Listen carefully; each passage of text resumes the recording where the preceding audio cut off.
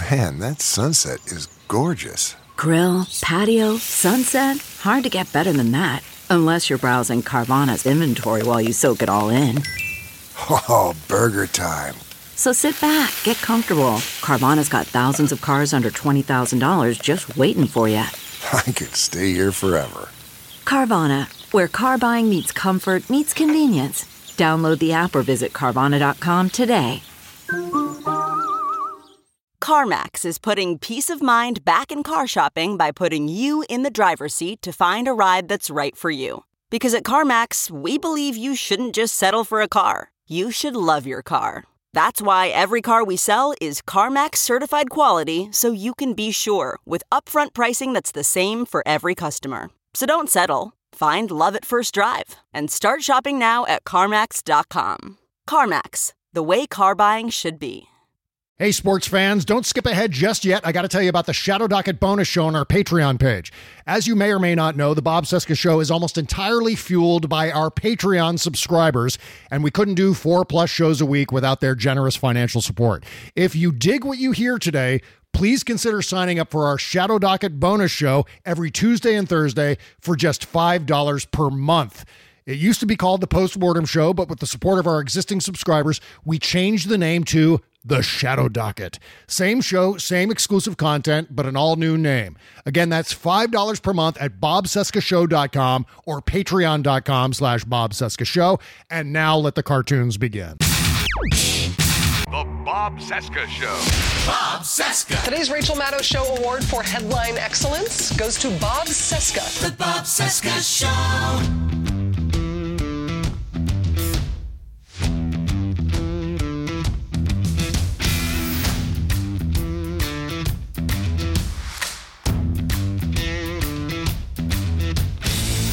From our nation's capital, it is Wednesday, Rocktober 6, 2021, and this is the interview edition of the Bob Cesca Show on the Sexy Liberal Podcast Network. Hi, how you doing? My name is Bob. Hello, Bob. Hello, day 260 of the Biden-Harris administration, 399 days until the 22 midterms. Find me on Instagram at @TheBobCesca and on Twitter at @BobCesca_go.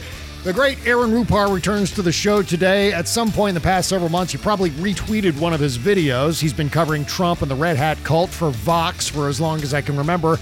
But now he's starting his own thing over at Substack. It's called Public Notice, aaronrupar.substack.com.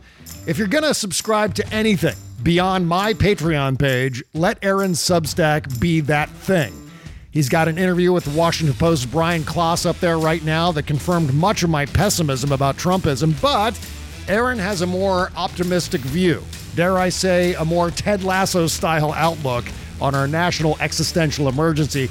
So stick around for the next hour. You're not going to regret it. Meantime, if you can, please help support this show by subscribing to our bonus content at bobcescashow.com. Okay, here comes me and Aaron Rupar. Well, how old is your daughter now? Oh, and now, and you know what? As soon as there's a tornado siren here. One sec. Shit. Jeez Louise. Wow. It's the first Wednesday. It's the first Wednesday of the month here. So in Minnesota, they do the emergency testing. Oh, right. Yeah. You know what? When I lived in Hawaii, it was the first Wednesday of the month for tsunami testing. Yep. Yeah. Kind of same thing here with tornadoes. Yeah. Anyway, yeah. Mia is 16 months. So what's it like raising a young daughter during all of this? I mean, especially during the pandemic. Have you and your wife been super duper protective about keeping it away from her? Yeah, we have been. I mean, we have a nanny. So we were going to do daycare, and I was pretty excited about that. She was all set to go in September. And then with the Delta wave, we decided to put that off and, we'll reassess come wintertime. But the other thing with trying to start her wintertime daycare here is that just getting her to daycare, January when it's icy and snowy can be kind of tough. So yeah.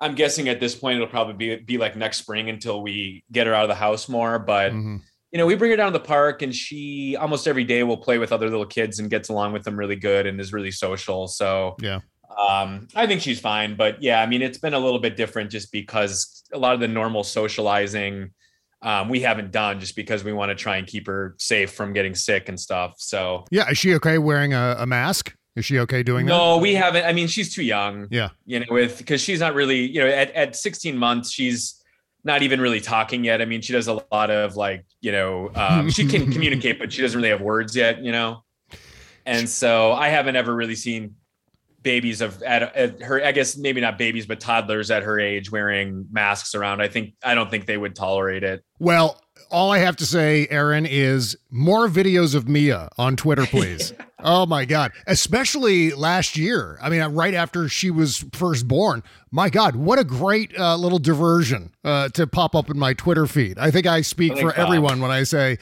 yeah, I mean, as a counterpoint to all of the Trump rally videos that you were posting before that, it was really wonderful to see her growing up. She is so incredibly adorable. I appreciate that. I get that from a lot of people, which I really appreciate because, I never really planned to post so much baby content, but it just, I guess at that particular time during kind of the throes of the pandemic, it resonated with a lot of people, and that makes me feel really good. So there'll definitely be plenty more, I'm sure. And when you see stories like this school shooting today in Arlington, Texas, and all the screeching about mask mandates in schools, not to mention Roe v. Wade on the endangered species list, does it take on a whole new dimension now that you have a daughter?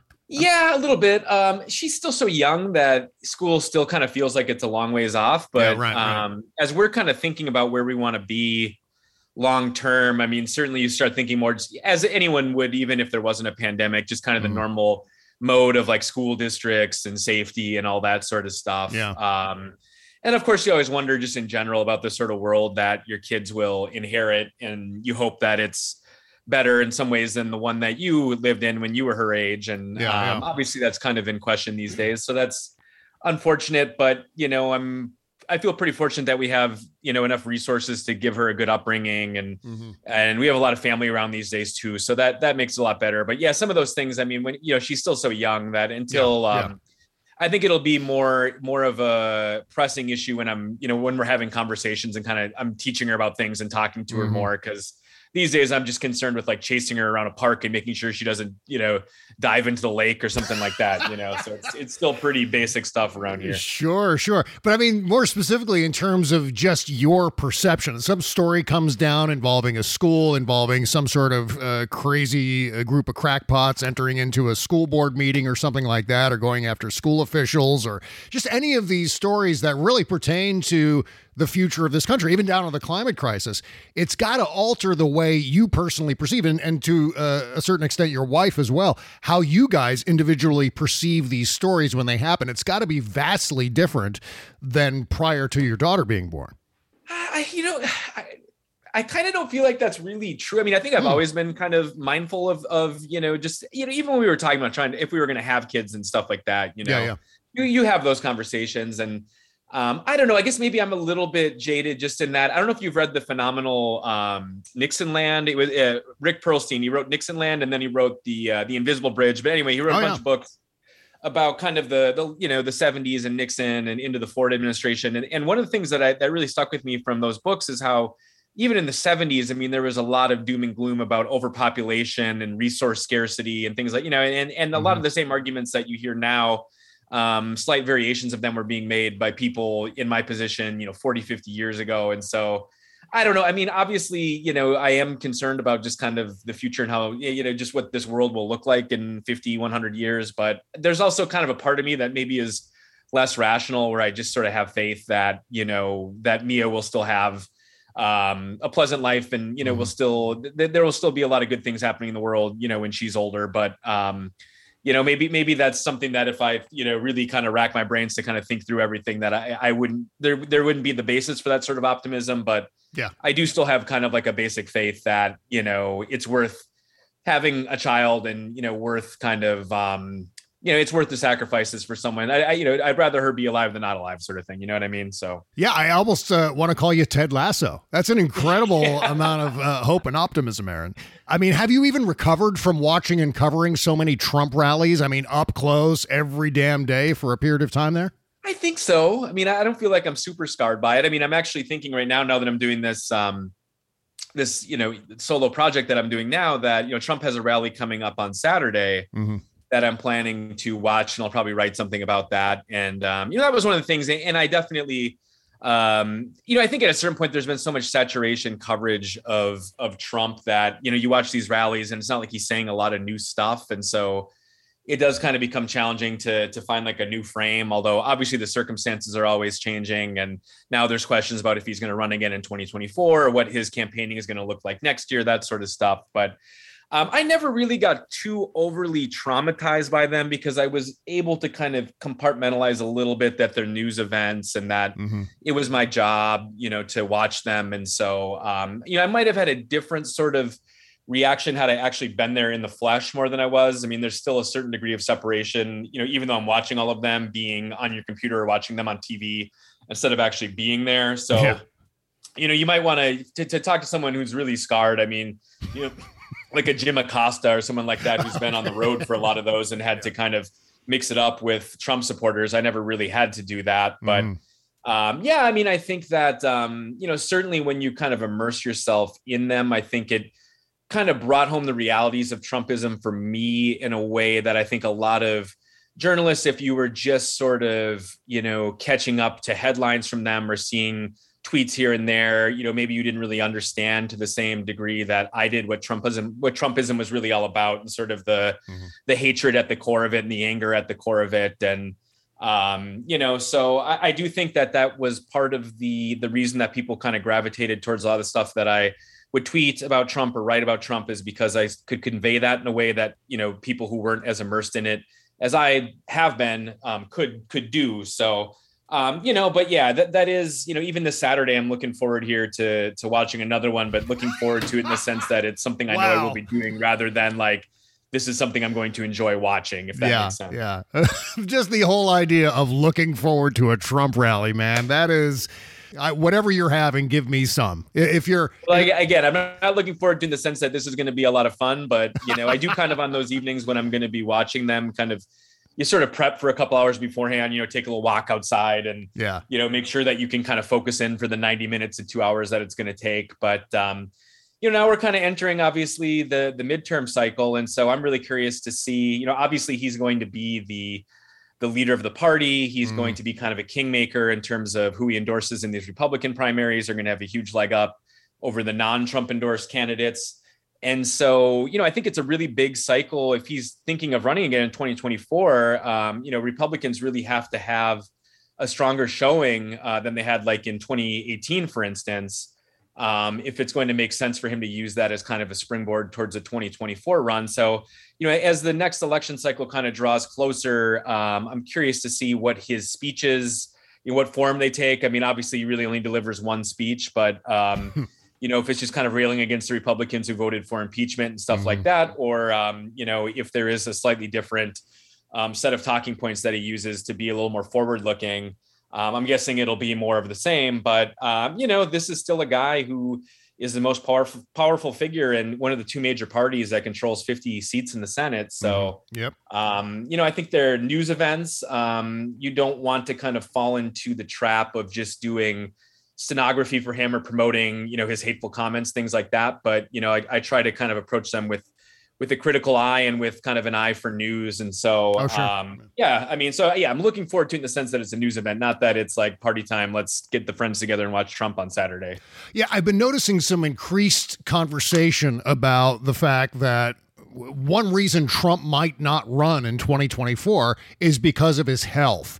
Have you been noticing in his rallies anything specific that would indicate to you some kind of physical decline over the past few years? Or my read on that is it's more speculative. I haven't seen anything that was any different from what we were seeing during the 2020 campaign. I mean, I think if anything, I think he probably looks a little bit better just because I think he's getting a lot of sun, playing even more golf than he was when he was in the White House. And, for a guy of his age, I mean, I don't see any indication that he's having health troubles or anything like that. So, I kind of feel like liberals have been waiting for Trump's health to save them now for 5 or 6 years, and, I just kind of am assuming that, I'll be on my deathbed someday and Trump will still be, on OAN or something when he's 120 years old. So I know what you mean. We made fun of Ronnie Jackson back in the day when he had that news conference and said Trump would have, he could have lived to be 200 had he just cut out the cheeseburgers. But, as ridiculous as that is, he does seem to be kind of indestructible. So I just assume that if he wants to, he'll run again. And all indications are that he wants to, and that if he decides to do so, he would clear the field. So that's why I think the one thing that could maybe, change his plans is if the midterm cycle ended up being really bad for Republicans. But, as Biden has kind of had some troubles this fall, I think that's less and less likely. And I think it's quite likely that Republicans end up at least taking control of the House. And then you can sort of understand how Trump would use that as a launch pad to claim that, he had all the Republicans had all this success because of him. And, he could kind of parlay that into his 2024 announcement. But watching his rallies, I certainly have not noticed any physical changes. In terms of the speeches themselves, it's more of the same. A lot of railing against Rhino Republicans, who voted for impeachment, who have crossed him in some way, shape, or form, and a lot of attacks on Biden. So, that to me is almost more, when you watch these speeches, it's so, the material has not really been changed, in years. And that's one of the things that I've tweeted about a little bit watching his recent rallies, is that it's like some of the comments he's making about Space Force or, catch and release, these, it's the same talking points he's been using for 2, 3, 4, 5, 6 years. So it's, if anything, it's more, it's just the repetition that becomes challenging to cover more than anything else. But certainly, I mean, I don't sense that there's going to be any sort of, health reason for him to bow out, but things, when you're that age, things can obviously change. So who knows? Yeah. Well, I watched your video post of Ted Cruz talking in really somber tones about this school shooting in Arlington, Texas. And by the way, we're recording this show right now. I have no details whatsoever in terms of what has happened down there, how many casualties there are in that situation. I have no sense of what's happening.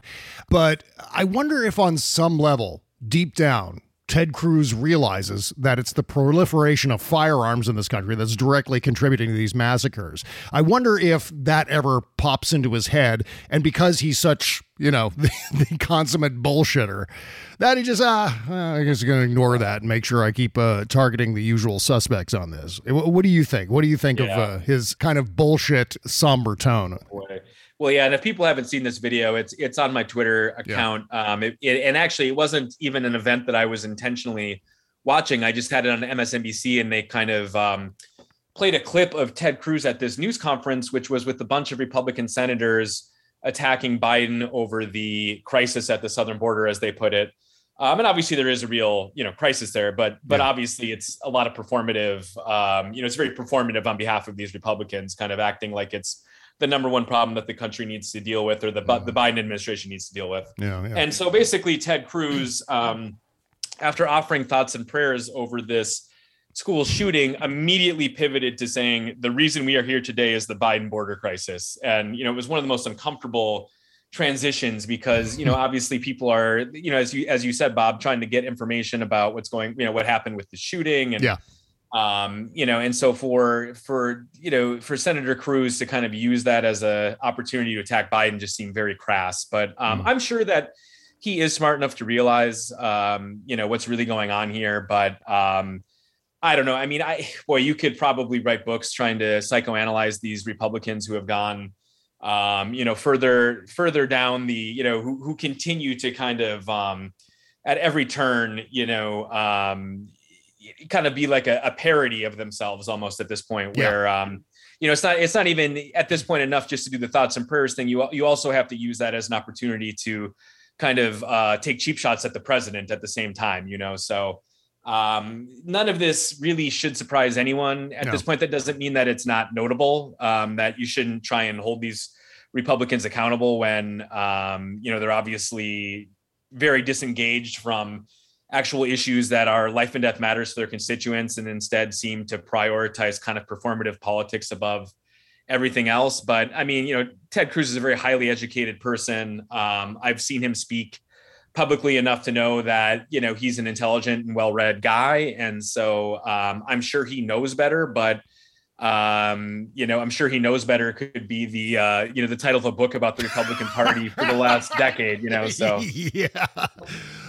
On the opposite end of the spectrum, Ted Cruz being a constant fountain, a geyser of horseshit 24/7.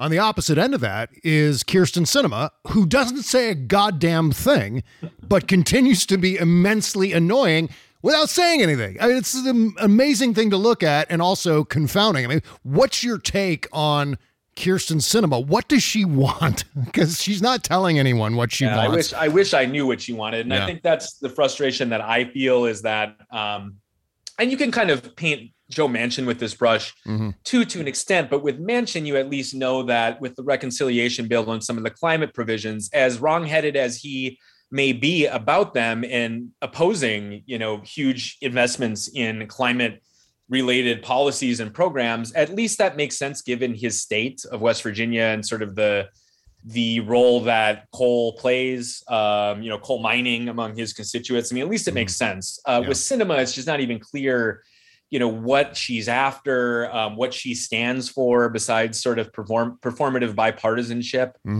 And so, I mean, I wish I had some sort of unique insight into what's going on there. But, I think really the thing that we're seeing is that I think a lot of people, when the two special elections in Georgia went Democrats' way, did cartwheels because, Democrats had 50 seats. They had the tiebreaker with the vice president. And so it really seemed like, the sky was a limit in terms of, getting Biden's agenda through Congress. And what we're seeing now, and what we've been seeing for the last couple of months is that really, we needed a couple more seats to really get stuff done. And Manchin shouldn't be surprising with a lot of this stuff, but I think Sinema has been disappointing just because I think people assumed that she would kind of get with the program a little bit more, so to speak, along with the other Senate Democrats. So, it's very, very frustrating. I mean, my sense, and I will confess that, some of the ins and outs of the process the last couple of weeks, I have not followed as closely as I otherwise would have been following, just with rolling out, my new site and prepping content for that. But, my sense is that they'll end up getting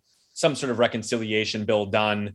Obviously watered down below the 3.5 trillion that, that Biden was seeking. And that, in terms of securing Joe Manchin's vote, I'm not surprised in the least about that. But the fact that Sinema has kind of raised these very mysterious and kind of ambiguous objections to a larger reconciliation bill is extremely frustrating, especially in light of the fact that she has not been communicative about what it is that she's trying to accomplish. They're both equally as frustrating. It's just that Joe Manchin says out loud what he's looking for, and we hear that just about every day. There's always a new headline every day. Joe Manchin demands this, and so we know, and then we see him talking into microphones and saying those things. Whereas Kyrsten Sinema that's one of the reasons why I think she was confronted in the bathroom, which I personally didn't care for a whole lot because I don't like this confrontational form of politics. It's like politics is blood sport now. It's getting a little bit scary. But at the same time, it's a result of her not talking to anybody. And I think that's starting to really, really damage her. And so she's going to have a hard time, I think, in 24 when she runs for re-election. And I wonder if she's even going to make it through the primary. I'm with you on that. And, even the fact that she was in Arizona to begin with at this time when there's really high stakes negotiating happening and there's a sense of urgency, and she, travels back to Arizona and is at a fundraiser. And, so the optics are bad kind of on every level. And I'm with you on the, following her into a bathroom. I mean, I certainly think, I think that's a wrong thing to do and that shouldn't happen. And so, but you are also right, Bob, in sort of, tracing that back to a deeper frustration that she isn't she's not engaging with her constituents. And not only that, but she's just not really publicly engaging at all. And so people are kind of left guessing about what's going on. And so I think it's really easy to sort of draw the conclusion that what she's really after is, kind of staking out this, this posture as sort of a, this bipartisan posture and this sort of bipartisan, performative bipartisanship without any real substance kind of underpinning that. And so, that's kind of the epitome of being somewhat phony, right? At least with Manchin, again, I think you can trace back a lot of his objections to the larger reconciliation bill to just the fact that Trump is extremely popular in his state and won by like 30 points. And, the fact that there's even a Democratic senator from West Virginia is a minor miracle in its own right. And so that for him leads to kind of weird policy positions in the context of the broader Democratic Party. And, it leads to, him, needing to sort of pander to Republicans, of Republicans who make up, his constituency and people who vote for him in West Virginia in a way that for Sinema, she doesn't have to do that. So I think that for me is the difference between the two. One of the reasons why I think that bathroom thing bothered me, I talked about this on my Tuesday show this week, is that I get concerned as someone who does this for a living, who has, some sort of modest visibility on especially social media, that what I don't want is like red hats suddenly showing up at my door with like Pepe the Frog memes or something like that. You know what I mean? Once you break through that barrier and you start confronting your political enemies personally and accosting them kind of where they live in many cases, whether it's in a restaurant or a bathroom or even at their front door, I worry that the blowback from that is going to hit those of us who have that recognition personally. I'm sure you don't want people showing up at your front door, especially with a daughter. I mean, my God. So that's what concerns me about it. I understand the need to protest, and that's not what I'm arguing against. I'm just arguing against this confrontational, beat them over the head kind of protest that takes place. And we've seen that for the last 5 years or so, people in restaurants and so on.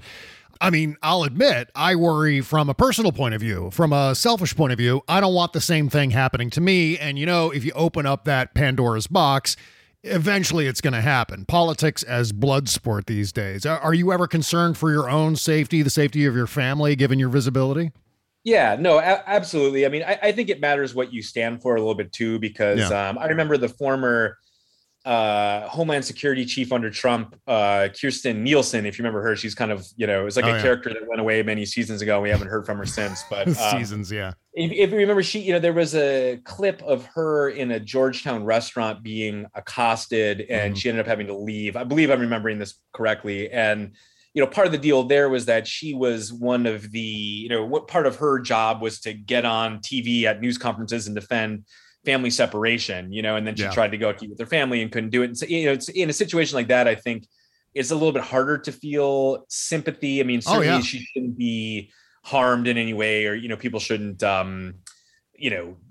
pour food on her, spill a drink on her, that sort of thing. But, I think that I can certainly understand people if she's in a public place, making her uncomfortable, wanting her to leave, that sort of thing, in a way where, if you stand for egalitarian causes and tolerance and inclusion and things like that, that makes me a little more squeamish if I see him. And not that Sinema has, by and large, is on the right side of the issues. I mean, obviously, when you get into this reconciliation stuff, it gets a little bit wonky and sort of arcane. So, it's not it's not like her opposition to a larger reconciliation bill is tantamount to supporting the family separation policy or something like that. So, I mean, my point is just that there are differences there. But yeah, I mean, myself personally, I mean, I had a guy who on Instagram last year doxed me and my family and like posted all of our addresses just based on a property record search. And, and it was obviously doing so from like kind of a place of malice, like, and was just, 9 times out of 10, if not even, 99 times out of 100, when people do stuff like that, it's just to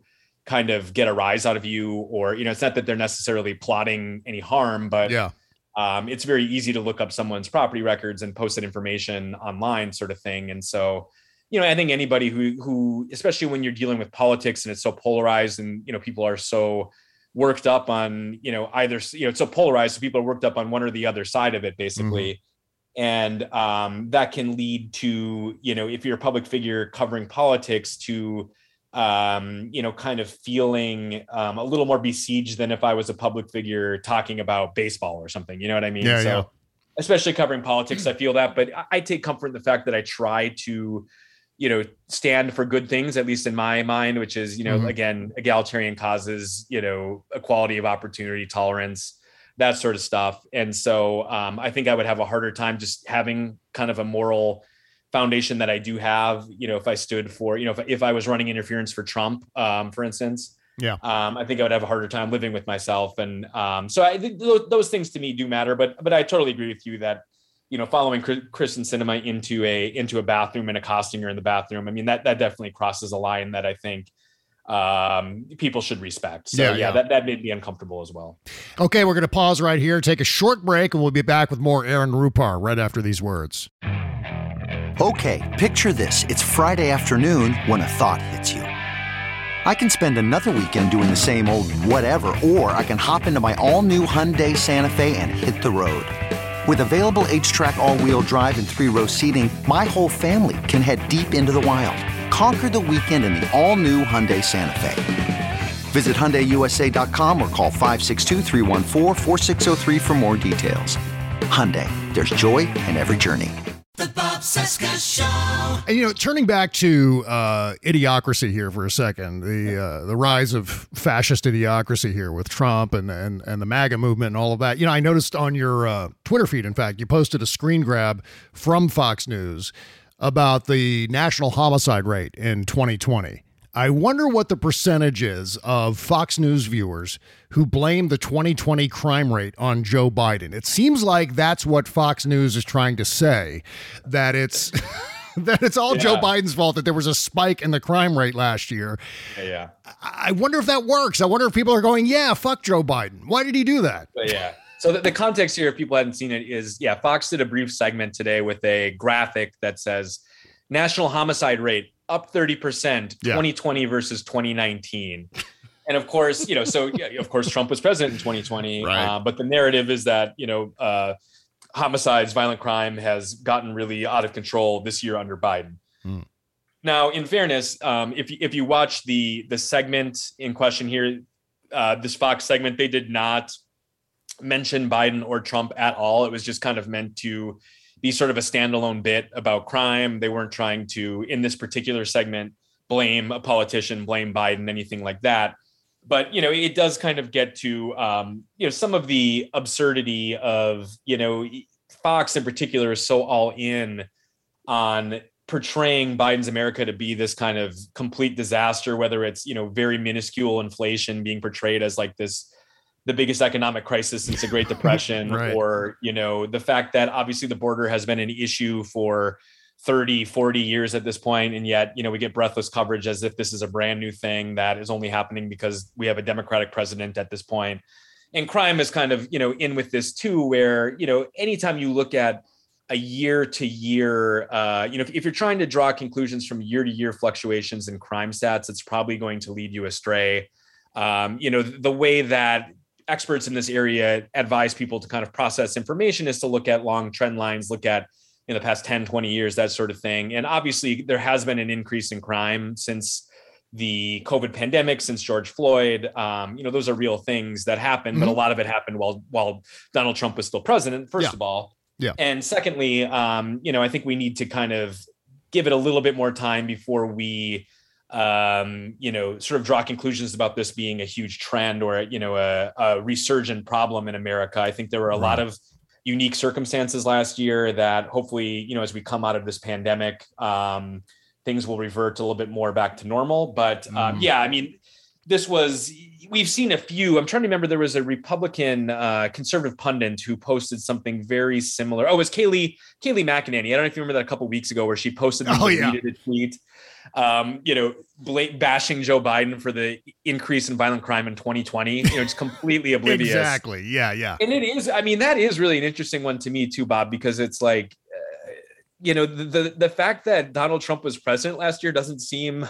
I don't think we need to do have a special investigation to figure this out, or that I don't think this is it's not like trying to split an atom, remembering who the president was last year. And yet this has happened enough times now where it's kind of like, what is going on here? Is it just kind of just complete shamelessness with lying, or is there, some sort of willful ignorance, or intentional forgetting?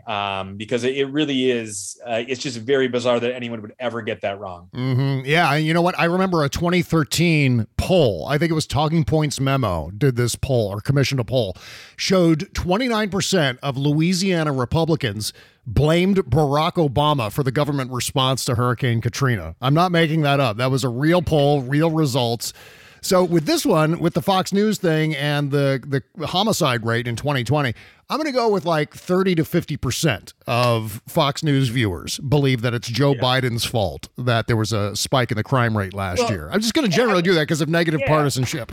Well, related to this too, and I was thinking about this today. I don't know if you followed, because I might write about this actually for my newsletter on Friday. If you followed at all this kind of very fake and ridiculous controversy over Dr. Fauci's comments regarding gatherings for Christmas this year. This week? War on Christmas is what that is now, right? And again, Fox has been the absolute worst offender, where they had a graphic during one of their news shows yesterday that had a Fauci in kind of like a Grinch. It was like a Fauci kind of photoshopped into like a Grinch situation. And it said something to the effect of like, Fauci uncancels Christmas. So the subtext kind of being that at one point he canceled it, but if you actually watch the news clip from Face the Nation on which all of this is based, it's the most normal news clip. I mean, Fauci was asked something. Yeah. I mean, he was asked something to the effect of, will it be safe for people to get together in gatherings indoors with their families this Christmas? And he basically said, it's too early to tell for sure. We'll have to see how, just kind of normal comments, because obviously we've all lived through this long enough now with this pandemic to know that there can be different variants, there can be spikes in cases, regional differences, all of it. And that doesn't mean that he's saying that, you're prohibited from getting together with your family. It's just guidance as to what the safe thing to do would be. And we're a few months out.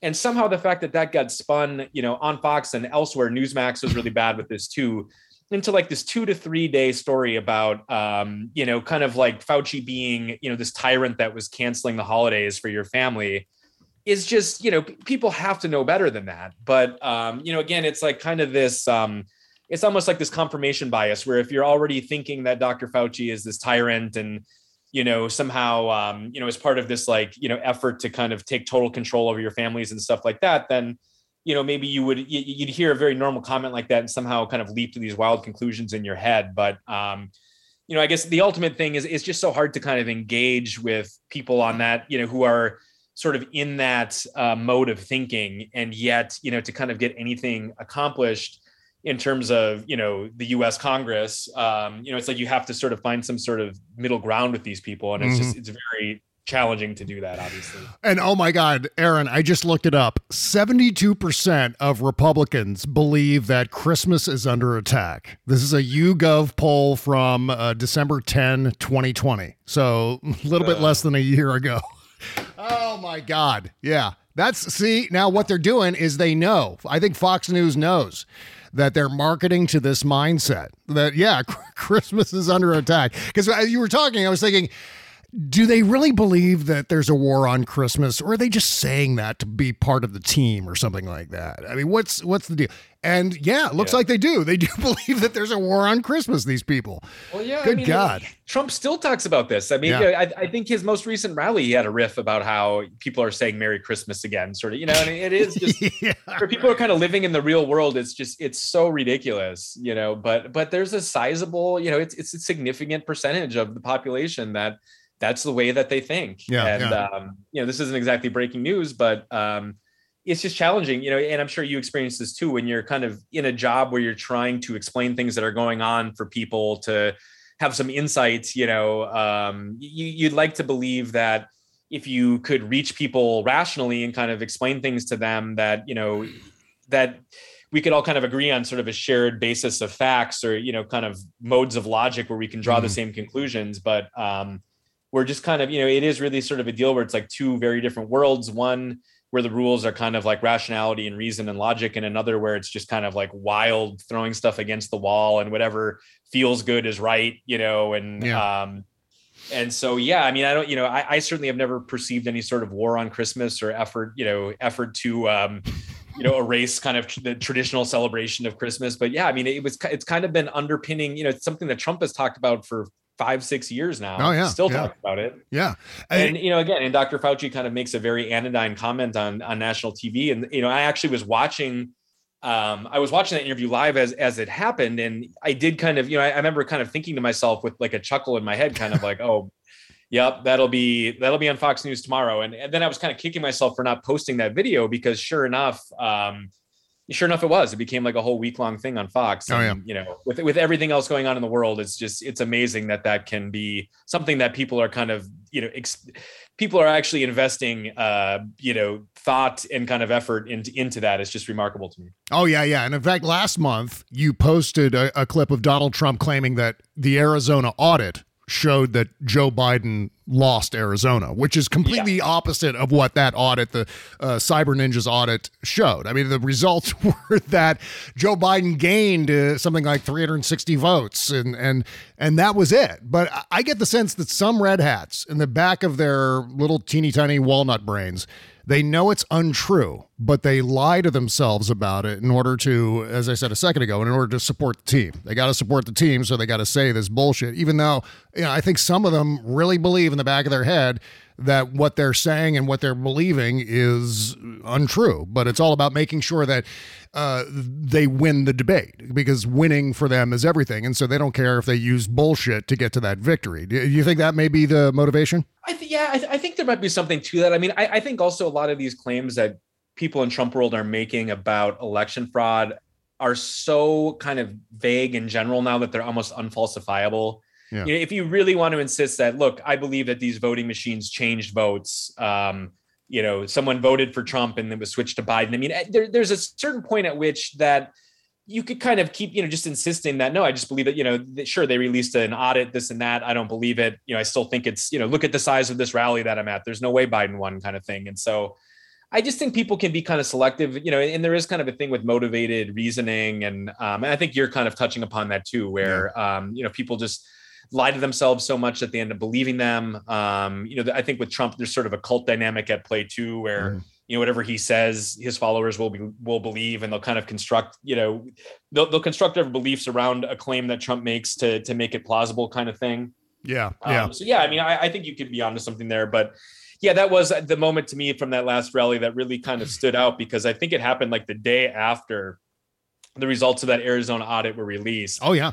And the fact that he just, completely with, just a bold-faced lie about what the audit said, that was even more kind of full frontal than I was expecting, where you think maybe he would ignore it, or maybe he would, seize upon, some anecdote about fraud occurring as something that the audit didn't look into or something like that. But instead, he just totally turned reality on its head and said, nope, the audit actually said that I won. And so, yeah, I mean, it's a snapshot and kind of a revealing moment as to what's going on with Trumpism at this point, and just how over the top some of the lying is. And again, that's not a new thing, but I think, it's also kind of a thing that I'm fascinated by as a journalist, is that, there's been so much myopic coverage for weeks now about Democratic divisions and Dems in disarray and Sinema and Manchin. And meanwhile, Republicans, they cannot defend their policy stance on this. I mean, John Barrasso was on Fox News Sunday with Chris Wallace over the weekend,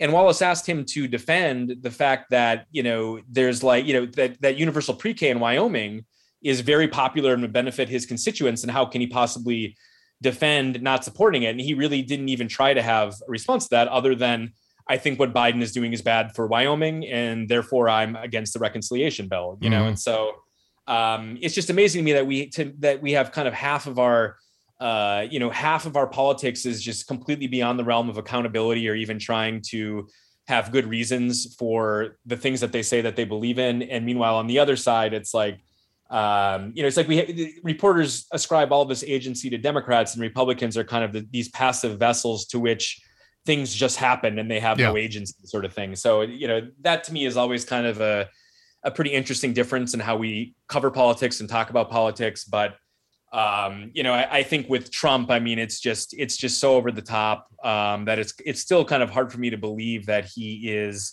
as we head into these next couple election cycles, still the head of this party. But, if you thought that we were kind of turning the page from Trumpism when Biden was inaugurated, I think this year kind of disabuse all of us of that assumption. Yeah, unfortunately. Yeah, that's where I am right now. Like, shit. It's kind of like after he got vaccinated. After I got vaccinated, I was like, oh, we're done. Okay. And after about a month of that, it was like, oh, I guess we're not done.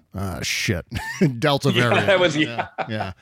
And it's the same. It's the same with Donald Trump. It's like, we're done. Wait a minute. No, we're not done. Crap. I know. Yeah. And that's been, I mean, unfortunately, 2021 there. Yeah. April, May, it seemed like things were really kind of headed in a good direction. It's been, a little dicier here heading into the fall. So it's not the greatest omen, as we head into a midterm cycle here. So what drew you to Substack? What made you decide to start up the newsletter? Yeah, it was kind of a few different things. I mean, for one, being my own boss is kind of a dream. I've done so many different things in journalism. I've, had editor as a title. I've been a reporter. I've been more of a columnist and all the social media stuff. And so, to me, and then also having the large following that I have, it just seemed like a newsletter made kind of a ton of sense.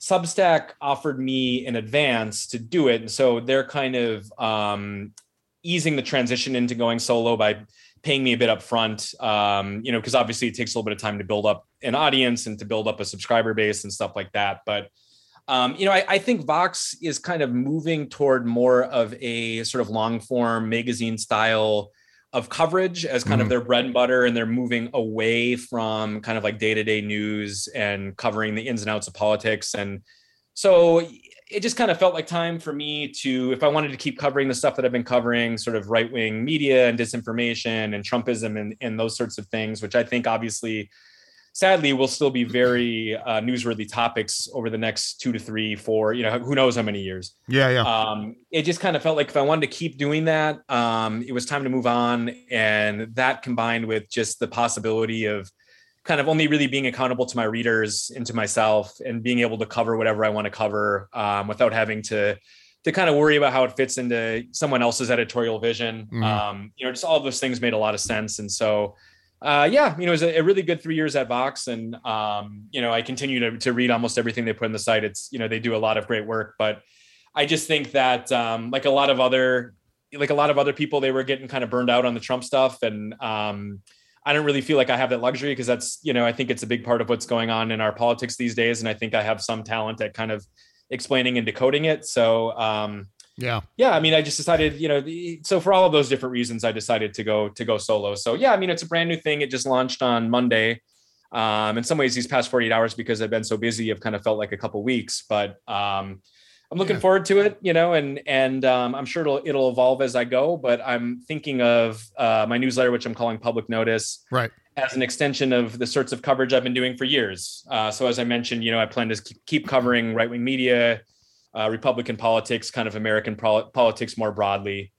And so, if people are curious, if you haven't already subscribed, I have the link right at the top of my Twitter and my bio. So you can click on that. It's aaronrupar.substack.com. Yeah, I'll put it in the description too, under this episode. So if you go to bobcesca.com, you click on this episode, you'll be able to find the link for your Substack there. It sounds great. And, you mentioned about Vox kind of backing away from Trump material. And in fact, that's one of the reasons why I'm not writing for Salon as often as I was, because I think they wanted to take a break from all the Donald Trump coverage, which on one hand I go, that's fine. I mean, there was lots of Trump for 4 or 5 years there, but I go, shit, he hasn't gone away yet, guys. He hasn't left the room. He's still here.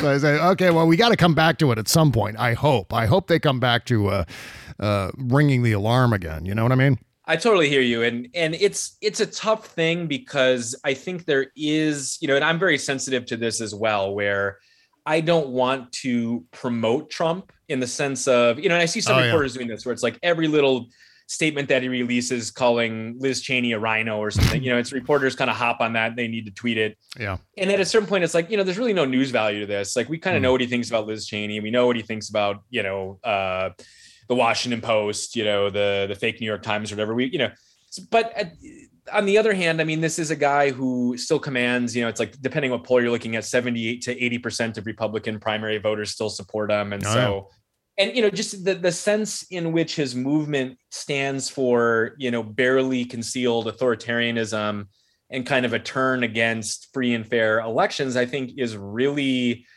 terrifying. And it's terrifying in a sense, but also really important. And so we shouldn't kind of turn away from that or pretend it's not happening. And I do think that, there are people who have good critiques of the media for doing too much to kind of promote Trump, to give him airtime when maybe he is saying things that aren't newsworthy and are better off being ignored. But I don't think that, there's kind of a fine line between that and sort of just completely ignoring him, which I think is dangerous because it's very likely that he's going to be the Republican candidate in 2024. Mhm. And if he is, I think that election will end up being kind of a referendum on, what our elections look like going forward. And so, I certainly, once we got through the 2020 election, I took kind of a step back for a number of months. I wrote almost nothing on Vox.com about Trump, but, Yeah. and it's not like they're not covering Trump, but I just think, kind of the sort of coverage that I do, sort of the day-to-day kind of iterative coverage of trends on trending stories on Fox News and, how they're kind of based on BS or explaining conspiracy theories, that sort of thing. I just think that it was my sense that Vox is kind of moving away from that. And those are things that I continue to be interested in and want to cover. And so that's where I just kind of think that, all the experience that I have as a journalist will really lend itself well to making this newsletter a success and still well-rounded, even though I'm not situated in a larger publication. I still do have an editor that I'm working with who edits all of my stuff. So I'm not kind of that. Yeah. I'm not that Substack cliche of like, the Glenn Greenwald who's just kind of riffing with nobody editing it. That's not what's going on with me. But so I'm excited, and it's still kind of sinking in. It's only my third day really on this job, but just the reality of being self-employed is really exciting. It's a really cool thing, and that freedom to kind of be wherever I want and write whatever I want. I'm really kind of looking forward to seeing where that goes, because I still kind of have the mindset as I'm writing these initial blog posts for public notice, very journalistically and kind of in the sort of style I'm used to writing on Vox. But I think, as I get further away from that, I kind of look forward to doing kind of more experimental stuff or, writing with a little more voice. And so, I hope people will come along for the ride and sort of, see what I'm up to. And, I'm sure even myself, I'll be surprised with what I'm up to in 6 months. So, and you know what? Congratulations on the Brian Kloss interview. I read through that today. Yeah. In fact, Brian mentioned that the insurrection didn't quite break the spell. This is one of the things that jumped off the page for me from your newsletter. He said that it didn't quite end the MAGA movement, which was, I think, the hope of many of us as we were watching this. Like, heads are going to roll and this is going to be it. But it actually didn't go away. Is there anything that could make it go away? I mean, did Brian reveal anything in that interview that made you believe that perhaps there is something that will rebottle this move toward whatever you want to call it, Trumpism, the MAGA agenda, et cetera? Yeah, that was one of the things that really jumped out to me too, is that he basically, Brian Kloss basically said that January 6th to him was dispiriting in the sense that if that wasn't enough to kind of break the spell of Trumpism and cause, whether you're talking about Mitch McConnell, Kevin McCarthy, these Republican leaders from once and for all denouncing Trump, then what would kind of thing. Yeah. Which I think is a pretty insightful point. And that was kind of his basic reason for being pessimistic, as he laid out in the Q&A, about the prospects for U.S. democracy, both in the short and medium terms, because as he kind of made the case to me, he views American democracy as being pretty jeopardized until there is some sort of major democracy reforms passed on a federal level, which of course at this point would take reforming the filibuster, and there doesn't seem to be the political appetite to do that right now. Yeah. And so I hadn't really totally thought of January 6th that way, but it makes a lot of sense. And of course, we can all kind of think back on, if you remember Lindsey Graham on the Senate floor, he seemed a little bit, I don't know if he was a little bit tipsy that night, but, he was kind of breathless on the Senate floor saying, enough is enough. This, it's time to move on. And, people kind of interpreted his comments as like him denouncing Trump. And then 2 weeks later, he was kissing up to him again on the golf course sort of thing. Or, even Kevin McCarthy in his speech denouncing Trump's role in January 6th before kind of cozying back up to him. And so, I think basically what happened was these Republicans probably were, legitimately sort of dismayed at the events of January 6th. And probably their instinct was to denounce Trump. But I think they were disabused of that inclination pretty quickly when it became clear that Republican-based voters were sticking with Trump, and that his standing, as the most popular Republican nationally, hadn't been undermined by anything that had happened that day. And, I think it gets back to that dynamic, which Brian also talked about in our interview, of elite Republicans basically being scared of their voters, and basically being scared that if, Marjorie Taylor Greene, went after them on Twitter, that the whole, that Marjorie Taylor Greene has more gravitas than they do, and more sway within kind of the base Republican voters than they do. And so, I think a lot of the behavior of Republicans over this Trump era can be traced back to kind of a fundamental fear of their own voters. And I think, that dynamic that we saw after January 6th, and that Brian talked about as well, is part of that trend. All right, we got to take one last break. Back with more Aaron Rupar right after this. Okay, picture this. It's Friday afternoon when a thought hits you. I can spend another weekend doing the same old whatever, or I can hop into my all-new Hyundai Santa Fe and hit the road. With available H-Track all-wheel drive and 3-row seating, my whole family can head deep into the wild. Conquer the weekend in the all-new Hyundai Santa Fe. Visit HyundaiUSA.com or call 562-314-4603 for more details. Hyundai, there's joy in every journey. The Bob Seska Show. So Laura Ingraham thinks you can mainline pot. How exactly does that work? I noticed that video you posted on your Twitter feed. She said that. She said that on her show last night. Asen actually, my friend Asen, who watches even more Fox than I do, had that clip up before I did, and then I posted just kind of the brief snippet of her saying that. But I don't really know how that would work. I have never mainlined pot. I don't know if that's something that her generation. If you were 20 and around like 1985, if that's what the kids were doing back then or something. But no, that was never a thing for me. But I'm guessing that Laura Ingraham doesn't have that many encounters these days with marijuana. I could be wrong, but if you're out there talking about mainlining it, I think that kind of indicates that you probably are don't have a lot of familiarity with it. You mentioned Asen.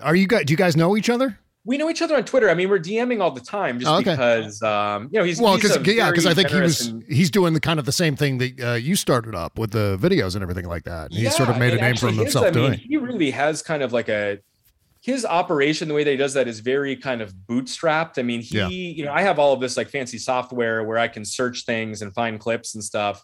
Wow. And that was actually one of the things with going solo that was kind of a big stress point, was just trying to raise funds to still have like a snap stream and, have access to these video services where I can get clips. But Asen basically, to my knowledge, just does it all with screen recorders. Holy shit. The types of screen recorders that we all have on our iPhones, that, I think he literally is watching a lot of these shows and just recording them and then, clipping them and posting them. And he's genius with that technique. I mean, he gets stuff up a lot of the times before I even do if we're watching the same event live. So I'm very impressed with that, because it takes a level of dedication that I frankly do not have, where like I will watch, like, I'll have Fox News on kind of in the background. Like last night I was watching the baseball game, but I had my computer open with Fox playing and some other TV stations just to keep an eye on it. And then, I saw Donald Trump Jr. was on with, I believe it was Hannity. And so then I kind of, tuned in for that, watched the 5-minute interview, but I'm certainly not sitting there watching all of Tucker's monologue every night. But Asen, I think, actually does that. I mean, I think he's watching all of that stuff, and, he's, so it's really the amount of attention he pays. I mean, you asked me earlier if I'm like scarred from watching all of this Trump or traumatized. I mean, you should ask him that, because I think, if anybody should be scarred from Fox, it's him, because he's watching it all the time. And I just kind of, a lot of times what will happen with me is I will see someone tweets kind of like, oh man, you have to see Donald Trump Jr. on, this interview that just happened on Laura Ingraham's show or something. Yeah. And then I'm able to go back and watch that after it happened. But Asen, I don't think, has that capability. So he's literally watching it in real time all the time. So, there is a difference there. And I definitely tip my cap to him. I've never met him, but we DM all the time, and he seems like a very nice guy. That's incredible. And you know what? It's not an easy thing to do, to post a video on Twitter or anywhere else. It's kind of a chore. It's not the same as just tweeting text or putting a picture up. It takes a lot of work, a lot of time spent uploading and rendering and all that crap. So make sure to support Aaron Rupar's Substack. It is called Public Notice, aaronrupar.substack.com. Don't forget to check out Aaron's chilling interview with Washington Post columnist Brian Klaas, and a whole lot more. Meantime, Aaron's got one of the great must-follow Twitter feeds, of course, at @Rupar. A link also in the description. Thank you so much for coming back to the show, my friend, and all the best to your amazing, amazing family. Yeah. Thank you, Bob. Thank you for having me on. All the best to you as well, and let's do it again before too long. Thanks so much. We'll see you on Twitter. Yep. Bye-bye. Bye-bye.